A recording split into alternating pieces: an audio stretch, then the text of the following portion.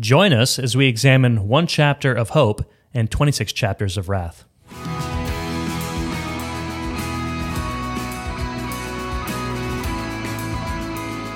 Welcome to Daily Gospel, equipping you to know God through His Word and His Son, Jesus Christ. My name is Keith, and this is Brandon, and we are pastors here in Santa Cruz, California at Gospel Community Church. Welcome, like, subscribe, comment, helps us out, helps the gospel out. Brandon, what are we talking about today? We're talking about Isaiah part 2. And yes, I think there's a little bit more than one chapter of hope in the midst of these chapters of wrath, but you know. Maybe. I think cumulatively we can assume it's around one chapter. Yeah. This is the more darker portion of the book. Yeah. So anyway, it's going to be a great encouragement to you today. So enjoy today as we enter our second week in the book of Isaiah. Let's get an overview of the prophetic books where we're at right now. Yeah, so like I said, these 5 major prophets are we're in right now, starting with Isaiah, and that's followed by the 12 minor prophets. Mm-hmm. And these, again, that's not the importance of the books. That's just how they're titled. But Isaiah is this key book that brings out so many theological themes in Scripture. Yeah. Very, very crucial. Yep. Quoted so heavily in the New Testament. And Isaiah's name means Yahweh saves. Yep. So he's going to focus on that salvation of God. But it's a lot about judgment, as all the prophets are, but also followed by God's salvation. Right. And he's really going to show us at the end of the book the ultimate salvation of God. But we're in this section that we talked about last week. The book is sort of broken into 2 major parts. The first section, which is chapters 1 to 39, which are kind of, generally speaking, Old Covenant focused, looking at a lot more judgment with definitely hope throughout. But in the second half, the last 27 chapters, 40 to 66, are more about the kind of a new covenant focus, right. Salvation and consummation.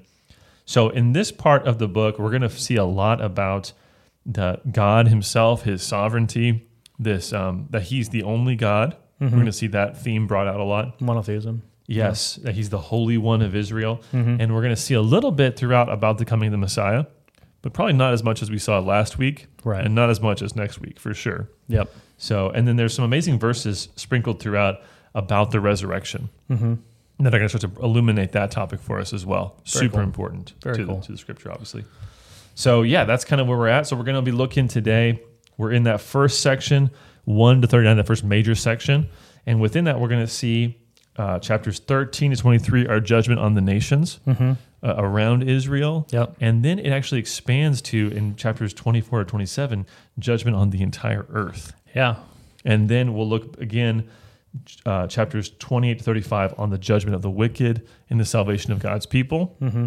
And then the final 3 chapters, or 4 chapters, 36 to 39, are a narrative account of something we've already seen before. Right. So we'll get there. It's kind of at the center of the book, and it plays an interesting role in the book. Very cool. Awesome.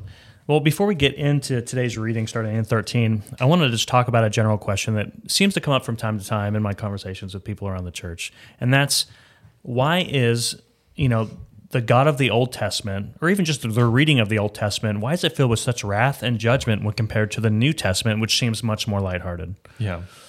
I would think that the person who's asking that maybe hasn't read the Old Testament closely enough or the New Testament closely enough, because there's so much hope in the Old Testament as well. Yes, a ton of judgment, but it's all for a purpose, right? Which is ultimate salvation. Yeah, I mean, to be fair, there's like some of the imprecatory Psalms, or even like here in Isaiah where we see like the killing of babies and stuff like that. Yeah, it's pretty strong language, right? Yeah.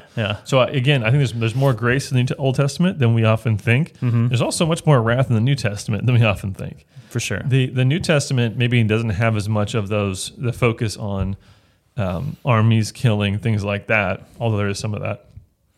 But it is focused a lot on the judgment of God in hell, which in my book is much more terrifying than any sort of human judgment or any sort of earthly temporal judgment. Right. I mean, this is eternal judgment. And so the person who speaks the most about hell is Jesus in the entire Bible. He references it a lot. So often people have said that really what happens is that in the New Testament, that both judgment and God's grace and mercy are ramped up. There's a higher amount or greater amount, so to speak, of those things. But clearly because of Jesus' work on the cross, his taking of judgment for us, there's also an emphasis on grace and mercy because that ministry is being brought to fulfillment, right, in Jesus. And we see that answer, that solution to our problem. So I don't think, I would be very careful to say that there's, more judgment, so to speak, in the Old Testament, maybe by volume of text, but not in the sense of the severity of God's wrath and the seriousness of it and our response to it. What I would say is that the New Testament gives us the answer to those things. Right. So it's not as if the Old Testament God is like an angry teenager, right? Like he's going through puberty and then he matures in the New Testament and starts to get chill and just kind of go with the flow. No, it's that there's a solution provided in Jesus Christ. Right. That's very helpful. I think it's very helpful too to think of the finality of the punishments that we're seeing, right? I feel like through most of the reading of the Old Testament, the punishment is a refining kind of punishment. We even saw it in, Isaiah chapter, is it 6, where, Isaiah has the coal put on his mouth. I think it's super helpful because coal hurts, it burns, it sears, but it's refining, right? It's not a finality thing. When you talk about eternity in hell, which Jesus talks about the majority of the time, that's a scary thing, right? I'd rather have my lips burned by a hot object than spend an eternity with my whole body being consumed, right? Oh yeah. So yeah, absolutely terrifying. So yeah. I think it's helpful to think through for us as we're thinking through judgment, as we're reading stuff that seems totally foreign to our culture and our way of thinking. To see the grace in the Old Testament, because there always is grace. There's always that remnant that we keep saying here. But there's also just as much in the New Testament. I think we just got to be careful readers of Scripture and be looking at the overall story, and it makes a lot more sense, I think. Yeah. And of course, why the focus on judgment? Because sin deserves judgment. That's what Isaiah recognized, right? Mm-hmm. Woe is me. Right. I have unclean lips, right? Like I'm guilty, and I'm seeing God, and I all of a sudden realize how big the gap is between me and God. Right. And so that's why judgment is focused on, because we have a problem that we have to deal with, but that problem can't be fixed by us. Yeah. It only comes through humbling ourselves, turning to God, asking for His grace and forgiveness. Right. That's actually a really great point. I like that, because we never want to minimize the wrath that is due sin, right? Yeah. And I feel like we want to do that for some reason. Like we want to look at the New Testament and don't see wrath. Like, no, wrath was placed on Jesus so we wouldn't have to. Like wrath it's like a modern pathology, right? Yeah. So just like with anything, just to say you're not that bad, you're going to be okay. To soothe with our words, right? We can talk about why that is, but that's definitely another conversation. A modern era. Well, I think that's helpful. I hope it's helpful to you guys as you listen, as we think through the Old Testament, the New Testament, and God's judgment and God's grace. Yeah, I think that's super helpful. So let's get into the text in Isaiah. We're in chapters 13, starting there, and we're going to go all the way through as far as we can get. I think around 39. We're going to go to 39. But here's the thing: we're not going to cover every chapter. We're going to skim over some of these because it would be very long. Yeah, some of the Bible's worth skipping over. Yeah, some of it's just no, absolutely. God forgive us. No, of course not. But I think I want to get some of the big themes here. So what we're going to see is God speaking to specific nations or surrounding Israel. Yeah. So God is not just the God over Israel. He's the God over all the nations. Now, back in that time when they would look at their own power and their own importance on the global scene, the nations would determine their God's power based upon that, based upon their own preeminence or their own stature. So the gods who are powerful must be the gods who have nations that conquer. Right. So your victory and your God's victory are tied together. What we're going to see here, so there's a natural tendency if you're an Israelite to think maybe God isn't that strong because we keep losing. Mm-hmm. And what God is going to say is, no, you keep losing because you've sinned. And I'm doing that. I'm not just allowing this to happen. I'm actually choosing this to happen because it's part of my judgment on you.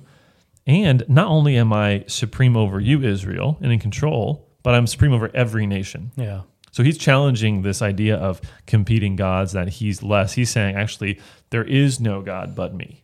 Well, it's like it's so funny because it's been like God has repeatedly warned and predicted that the moment of exile will come to you guys, and you guys, everything you have is going to be destroyed if you're not faithful to me. Like God has been predicting it the whole time. So it's pretty nuts. Cool. So let's jump in then. Yeah. So in chapter 13, we see some talk about the day of the Lord. Verse 6, verse 9. This is a day. This is very important in the prophets. The day of the Lord is a day of judgment. So it's pointing to the final day of judgment, that where God's going to bring everyone to account. But we see pictures of it throughout history. Right. In verse 17, we actually see reference to the Medes. And in 19, we see reference to Babylon. Now, Babylon's going to take a lot of precedence. Nice, Caleb. Babylon's going to be focused on a bunch in this section, which is strange because Assyria was the enemy they were facing. So we'll see that in the end of this big section in 36 to 39. They're dealing with Sennacherib in Assyria. Right. Babylon is not really even a major player yet. Right. But God's going to emphasize them because he's pointing to the future, right, and the importance that Babylon will play. Now think back. I know we didn't probably focus much on this when we were in Genesis 10 and 11 and 12 because there was other really big topics, but that's where we see the origin of Babylon, is with the Tower of Babel story, and really the chapter before, Genesis chapter 10, where this guy Nimrod founds Assyria, Nineveh, and he founds Babylon. Right. Well, and Abraham comes from that. People so these two big nations, these enemies against Israel, come from this rebellious man who is a mighty man, all these things, right? And then in chapter 11, we see that they actually, the Babylonians, from Babel, they go against God and they build this tower and they rebel against him and they refuse to disperse to the earth and they want to make their own name great. So this is the spirit of Babylon, and it has a huge importance throughout the entire scope of the Bible, from Genesis to Revelation, where it's this picture of this final kingdom against God. And even in chapter 12 of Genesis, end of chapter 11, we see Abraham coming out of Ur of the Chaldees. Right. So Ur of the Chaldees, the Chaldeans being the Babylonians. So the first Jew was actually a Babylonian. Right. So God can take these rebels against him and transform them into something good. But there's a clear symbol of Babylon as the antithesis of who God is. Yeah. And the anti-Zion, the anti-Jerusalem. So these themes are going to come out a lot. In fact, in chapter 14, what we see is that Babylon is associated with Satan. So there's language in this text that this happens in chapter 14 of Isaiah. It's going to happen in Ezekiel 28. It happens actually kind of a couple times in the prophets, but where God is speaking to someone, to a group of people or to a king, and then he starts to speak in a way that would not make sense if he was speaking to a human. Right. And so you could think of it maybe as these exalted metaphors to speaking about the evil of this person, or what many scholars have argued is that God's actually speaking to a spiritual power behind that throne or that kingdom. So that's what I think we have here. I think that's the better way to understand it. So he's saying that judgment's going to come to Babylon in chapter 14. And then he starts to speak about verse 12. He says, how you are fallen from heaven, O day star, son of dawn, how you are cut down to the ground, you who laid the nations low. So day star there is the word Lucifer. I think that's in Latin. Don't quote me on that, but that's where we get the word Lucifer from. I actually had I think I told you this probably, but me and Laura had a friend who was going to a church called Morning Star Church, and I was like, "Isn't that? Did you go to Lucifer Church? Is that what?" And she was like, "Oh, it's Jesus is called the Morning Star." I'm like, "Yeah, so is Satan," but ticky tack. I'm just saying, if you're gonna name your church, don't name it the Flood, don't name it Lucifer Church. Don't probably bad choices. There's a lot of great options out there. Yeah, and there's a lot of other bad options that are better than those options, right? That's right. So, yeah. Yeah, there's plenty of bad options. The Church of Satan, let's stay away from that one. So anyway, so there's this reference to this day star, the name Lucifer, but in verse 13 we see that he had this extreme pride. So verse 13 says, you said in your heart, I will ascend to heaven above the stars of God. I will set my throne on high. I will sit on the mount of assembly in the far reaches of the north. I will ascend above the heights of the cloud. I will make myself like the Most High.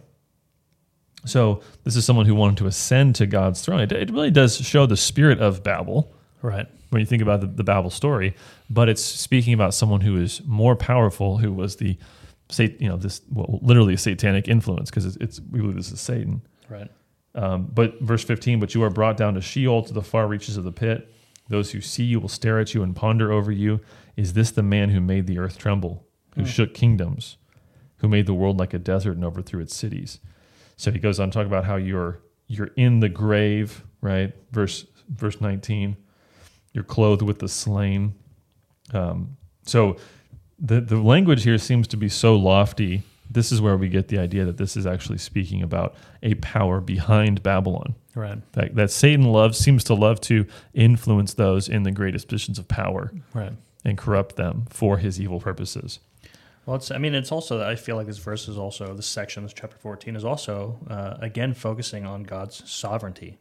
You know, if indeed this is talking about Satan and Satan's the power behind all the evil powers that be and the evil gods that are talked about and made up, then God is showing his power even over the most powerful thing that we can imagine on this earth, right? Yeah. So God's sovereignty, again, is exercised in his control even of the most evil things, you know? Yeah, so that's absolutely right. So very true. So we go on to see judgment on Philistia. Oh, judgment. Okay, this is the awesome section. This is just judgment. Judgment on Moab in chapter 15, chapter 16. Yeah, this is right judgment. These nations surely deserve this judgment. That's right. Yeah. Damascus, chapter 17, Cush, chapter 18, Egypt, chapter 19. The judgment. Oh, so much judgment. And all of this judgment, though, as we mentioned earlier, is meant to point these nations back to God. Right. That's the idea. So we see in chapter 16, in the context of this judgment against Moab, Israel's neighbor Moab, we see a reference to the Davidic king in chapter 16, verse 5. It says, "Then the throne will be established in steadfast love, and on it will sit in faithfulness in the tent of David, one who judges and seeks justice and is swift to do righteousness." So the hope of Moab, of this foreign nation, is for the true Davidic king to come and to reign. Right. And to bring that peaceful reign and that just reign that we heard about in chapter 9. So there's a reference there. We see that God himself, they're going to be led back to God himself in the oracle against Damascus, chapter 17 and verse 7. It says, "In that day, man will look to his maker, and his eyes will look on the Holy One of Israel. He will not look to the altars, the work of his own hands, and he will not look on what his own fingers have made, either the Asherim or the altars of incense." So people are going to turn back to God. They're going to turn away from idols and turn back to God. So judgment is meant to lead them to salvation, to God. We see it's this not final. You know. We see this in chapter 19 as well. These are some of the most amazing passages in this section, I think. We'll get there. I can't get over verse 24. Yeah, we'll get there for sure. Yeah. Chapter 19, it says, "Then that day there will be an altar to the Lord in the midst of the land of Egypt." I know. That's what I'm saying. This whole section. I'm like, Egypt's going to have an altar to God and a pillar to the Lord as at its border. Verse 21, "The Lord will make himself known to the Egyptians, and the Egyptians will know the Lord in that day and worship with sacrifice and offering. And they will make vows to the Lord and perform them. And the Lord will strike Egypt, striking and healing, and they will return to the Lord." So God's going to bring a revival in Egypt, in the ancient enemy of Israel. Right. This picture of one of their worst enemies. Right. That he destroyed in judgment in the book of Exodus. He's going to actually save them. But it goes on to say, in verse 23, "In that day there will be a highway from Egypt to Assyria, and Assyria will come into Egypt, and Egypt into Assyria, and the Egyptians will worship with the Assyrians." So it's not just that Egyptians are going to worship God, but the Assyrians will too. They'll come to worship Yahweh in Egypt. Verse 24, "In that day Israel will be the third with Egypt and Assyria, a blessing in the midst of the earth." So Israel's going to be like third place compared to how much God's going to bring the Egyptians and Assyrians. So you have the past enemy of Israel and the current enemy of Israel, right, both being brought into the salvation that comes from under the Davidic king. This is incredible. So God's giving some amazing prophecies, even in these chapters of judgment. Mm-hmm. God has a plan to rescue even the oppressor from sin and to bring them into salvation. That's awesome. Yeah, how's that not a hopeful Old Testament passage, right? Yeah, incredible. And again, it's like, you, probably if you're listening to this, it's more likely that you're a Gentile than a Jew. Mm-hmm. So when you hear Egypt and Assyria, like, think of yourself. Yeah, that's me, yeah. I mean, those are these distant nations that weren't part of God's people are brought in. Right. Yeah, amen. Chapter 20, they got a great sign of judgment.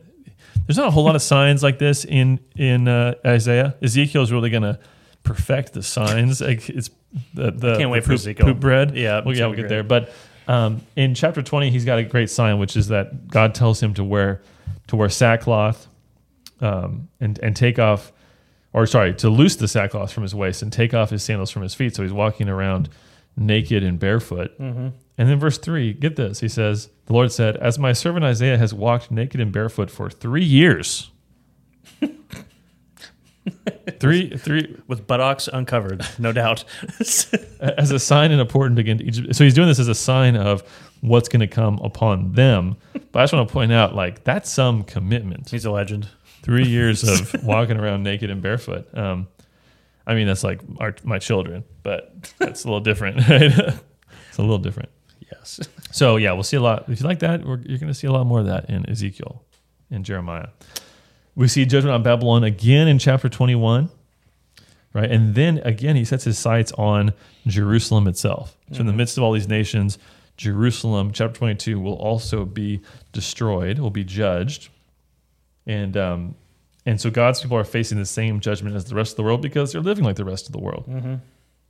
And we see actually in chapter 22, verse 10, there's a mention of, or verse 9, it says that they saw the breaches of the city of David were many, and they collected the waters of the lower pool, and they counted the houses of Jerusalem and broke down the houses to fort. They're doing all these preparations to stand against the enemies that they have. And yet, in verse 11, he says, but you did not look to him who did it, or see him who planned it long ago. You're trying so hard to defend yourself against the enemy, to fortify your city, to make yourself safe. Right. But you won't look to God, right, the one who's in charge of everything. Yeah, it's crazy. It's crazy. Is there a parallel in our day of people seeking safety but not seeking God? No, I can't think of any. But well, yeah. So then we see judgment on Tyre and Sidon in chapter 23. You getting the point of the judgment here? Love it. I just really want to emphasize soaking that. It up. And as if that wasn't enough, then we see a turn in chapters 24 and 27 of judging the entire earth. Yep. So if you're like, oh man, phew, they missed out on California. You know, they had all these judgments, but like, oh, we're safe. No, not really. So chapter 24, verse 1, behold, the Lord will empty the earth and make it desolate. So God's going to wipe the slate clean. Verse 6, a curse devours the earth. I mean, just that language in the first verse. He will twist its surface and scatter its inhabitants. It's pretty crazy. Yeah. Yeah. So, and this chapter is all about cosmic judgment. We see this at the very end of the chapter, 24, verses 21 to 23. On that day, the Lord will punish the host of heaven in heaven and the kings of the earth on the earth. And then verse 23 says, the moon will be confounded, the sun ashamed, for the Lord of hosts reigns on Mount Zion and in Jerusalem, and his glory will be before his elders. So God's glory is shining at the end as he's judging heavens and earth. Right. Everything. So there's going to be this final judgment. But God's glory will shine in the midst of that. Right. God's glory, which is a terror to those who are evildoers, just as Isaiah beheld God's glory and was terrified because he was sinful. And it's a gift to those who have been redeemed by God. It's the ultimate good for us when we see God's glory. Chapter 25, we see some incredible things about resurrection, the incredible picture of God's ultimate redemption of his people. 25 verse 6, on this mountain the Lord of hosts will make for all peoples a feast of rich food, a feast of well-aged wine, of rich food full of marrow, of aged wine well refined. That sounds good. So we're seeing this picture of a final feast, this wedding celebration that we'll see in the end of the Bible as well. Verse 7, he will swallow up on this mountain the covering that is cast over all peoples, the veil that is spread over all nations. What is that covering? What is that shroud that covers everyone? Yeah. Verse 8, he will swallow up death forever. And the Lord God will wipe away tears from all faces. Yeah, that sounds like Revelation, right? Yes. That's like, verbatim Revelation. Verse 9, it'll be said on that day, behold, this is our God. We have waited for him that he might save us. This is the Lord. We have waited for him. Let us be glad and rejoice in his salvation. So resurrection is going to happen. Death itself will be defeated. Right. and God's going to bring life and joy into the earth. Yeah. Like, again, so much more clarity in the work of the Messiah and God's ultimate plan of redemption. Like this language, like this specifically we haven't heard it this far in the story, right? Yeah. So if Job could have heard that, right. If Job could have heard Isaiah saying, yeah, there's going to be a time where exactly what you want, Job, will be given to you, resurrection, but with all the blessings of the universe. Everything God can give that's good to his people, he'll give to his people. Yeah. I mean, how would that have changed Job's perspective? Yeah, amazing. And again, like we've seen tastes of this kind of salvation even from the beginning, Genesis 3, right? So we've seen the taste of God's redemptive salvation, but God is making it clear over the course of history what his actual plan is going to be. And it's a beautiful plan, right? Yeah. One that we could never have planned ourselves. So. Yeah, absolutely. Chapter 26, verse 3, just a great verse. The song that they're going to sing in Judah in that day, right? But just this snippet from it, verse 3, you keep him in perfect peace whose mind is stayed on you because he trusts in you. Mm-hmm. Trust in the Lord forever, for the Lord God is an everlasting rock. Oof, I love that so much. That if you keep your mind on God, if you trust in God, you have peace from God. That's an incredible promise in Scripture. So we see a reference of resurrection again in 26, verse 19. Your dead shall live, their bodies shall rise. You who dwell in the dust, awake and sing for joy. For your dew is a dew of light, and the earth will give birth to the dead. So really hammering home this point of resurrection. Also a victory over Satan. Right. We saw in chapter 14 this identity of someone that is Satan, this Lucifer. In chapter 27, we see, though, that in that day, verses 27, verse 1, in that day the Lord with his hard and great and strong sword will punish Leviathan, the fleeing serpent. Leviathan, the twisting serpent, and he will slay the dragon that is in the sea. So God's going to have victory over this serpent, Satan, and some really important verses in 27, starting in verse 2, where he says, in that day, a pleasant vineyard. Sing of it. So if you listened last week, right, chapter 5 speaks of a vineyard that doesn't bear any fruit and is destroyed and torn down. But here, there's a reference to a vineyard that is perfect, flawless. Right. In fact, it's so flawless that God actually wants to show his love to the vineyard by having an enemy to fight. Verse 4, would that I had thorns and briars to battle. I'd march against them. I would burn them up together. I want to show how devoted I am to this vineyard. And verse 6, in days to come, Jacob shall take root, Israel shall blossom and put forth shoots and fill the whole world with fruit. So this fruitless, worthless nation will become so greatly fruit-bearing, the whole world will receive its fruit. Right. Yeah, again, we're getting the imagery of Isaiah's vision in 6, where God's cloak fills the whole temple, but God's presence fills the whole earth, right? That's right. No. That's right. And so, not like, this is a tough section, but there's so much good stuff in this section. I know we didn't get through every line of the judgment, but wow, the resurrection, this final victory over Satan, the blessing coming from God's people. Right. It's incredible. So, of course, we're going to have more judgment in the next few chapters, but chapters 28 to 35 bring out the judgment on the wicked and salvation to God's people. So we see some of the things that are interesting in this. We see this focus on spiritual blindness, which we've already seen previously, right? We saw this in chapter 6 when Isaiah is given his mission. They're not going to see, they're not going to hear, they're not going to respond. We see the same thing in chapter 29, verse 10. For the Lord has poured out upon you a spirit of deep sleep and has closed your eyes, the prophets, and covered your heads, the seers. Yeah.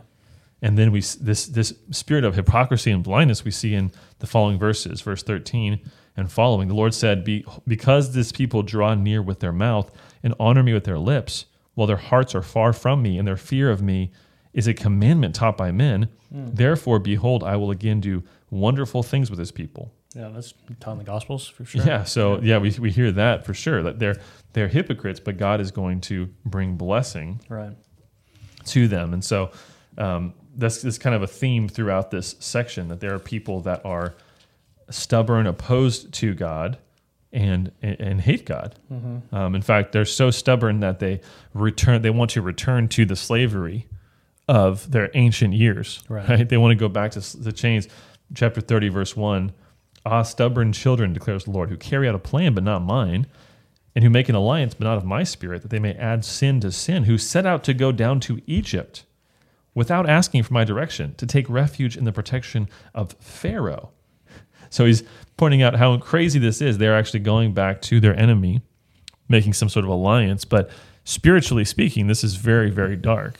Oh, yeah. And, it's so funny and it's a tragedy to see that Israel hasn't even changed since the Exodus. This is the same thing that happened in the wilderness, right? Yeah. They wanted to go back into slavery. They wanted to go back under servitude of Pharaoh because they could have leeks or whatever, So, Those leeks. yes, the delicious leeks. And melons. Yes, here it's just, it's just even more of a tragedy because, there's so much more history of God's love and salvation and grace, but then it's still stubbornness, right? Yeah. Yep. And they don't want to see, they have no desire to see. We see in chapter 30, verse 10, they say to the seers, "Do not see," and to the prophets, "Do not prophesy to us what is right. Speak to us smooth things. Prophesy illusions.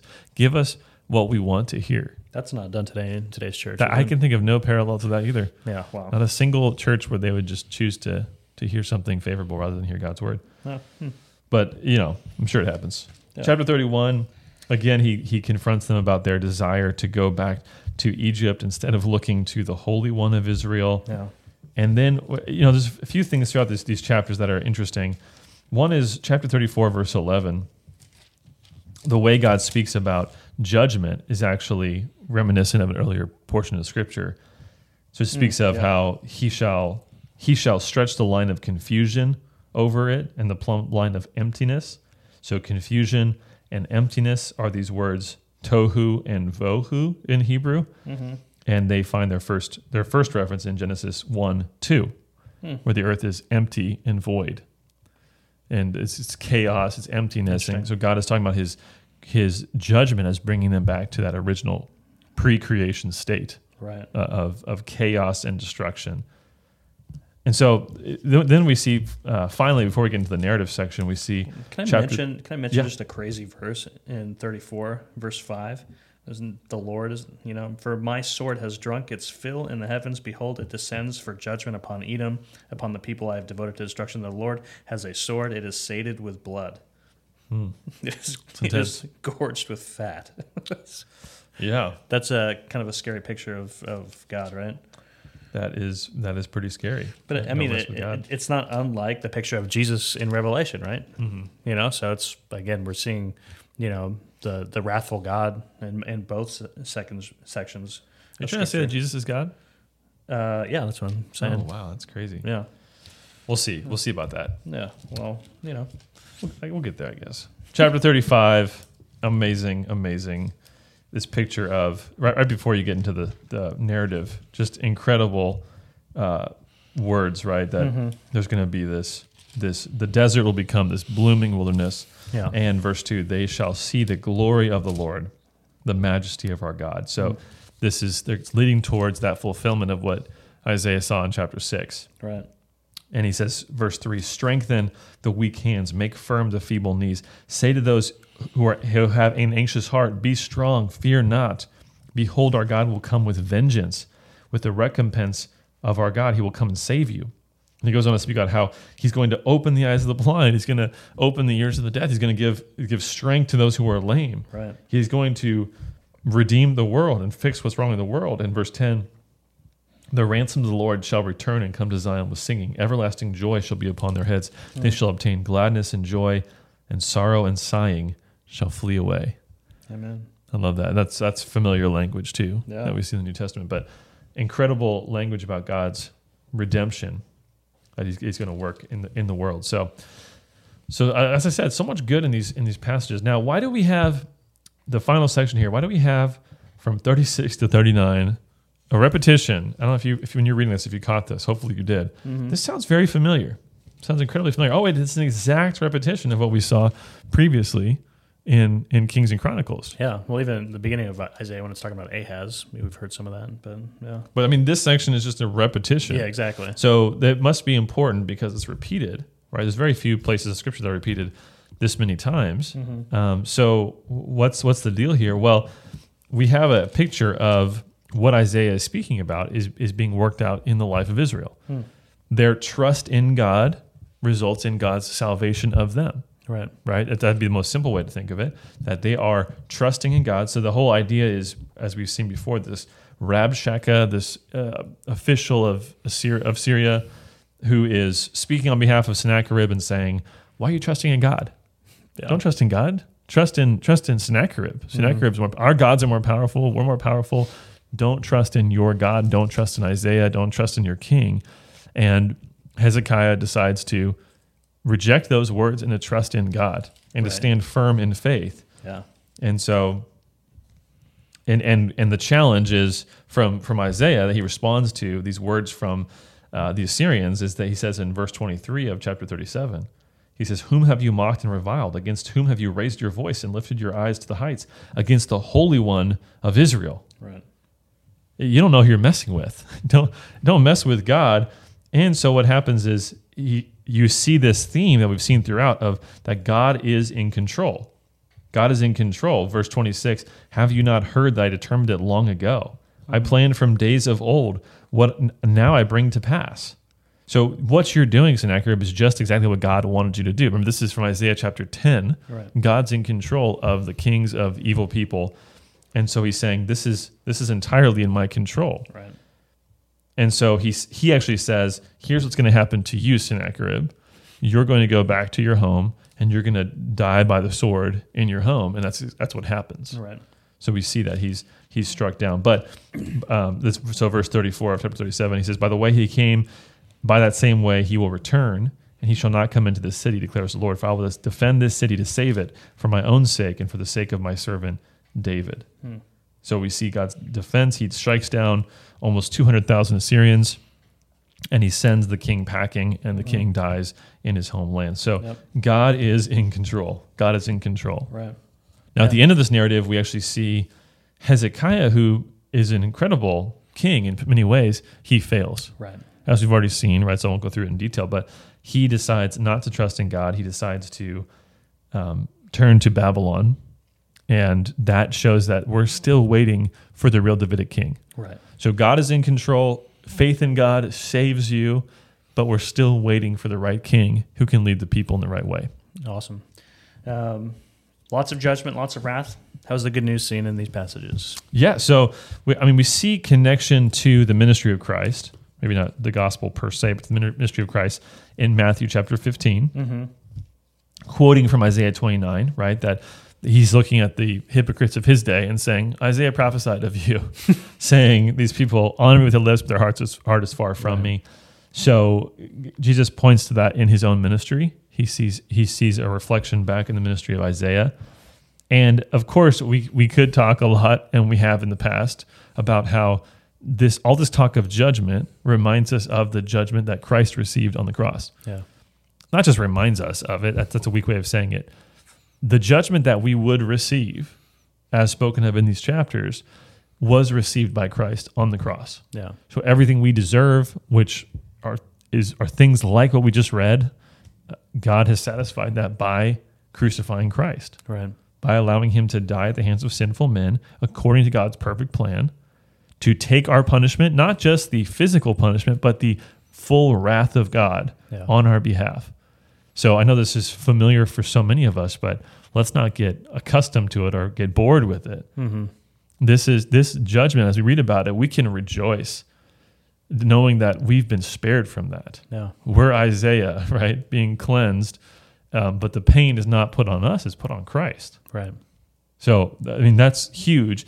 And then, of course, we saw so much about resurrection in these chapters, and we could look ahead to 1 Corinthians chapter 15, as well as other passages, but 1 Corinthians 15 sort of being the biggest passage where we see the end of death itself. Right.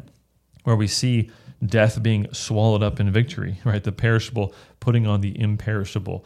We see a much fuller understanding of what resurrection is, because it's not just some sort of vague promise from God. It's been realized in Christ's resurrection. Right.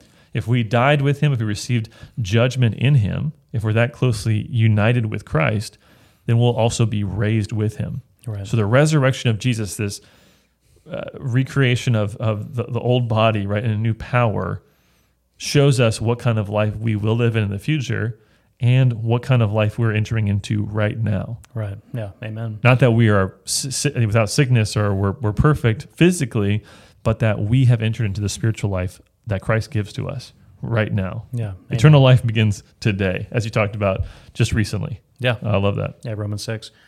Yeah, and that's awesome, and even just the simple redemption of the earth, right, and it being made new, and like that through the work of Christ, like every single thing, spiritually, physically, the earth, us, His people, everything's resurrected. It's awesome. That's right. Cool. That's all we got for today. We are halfway through our series on the book of Isaiah. We got 2 more weeks of Isaiah. It's going to be amazing. It gets even better. It does get better. This is some of the hardest passages we just finished. But we'll see you next week for the rest, 2 more weeks of Isaiah. Thanks for joining us for Daily Gospel.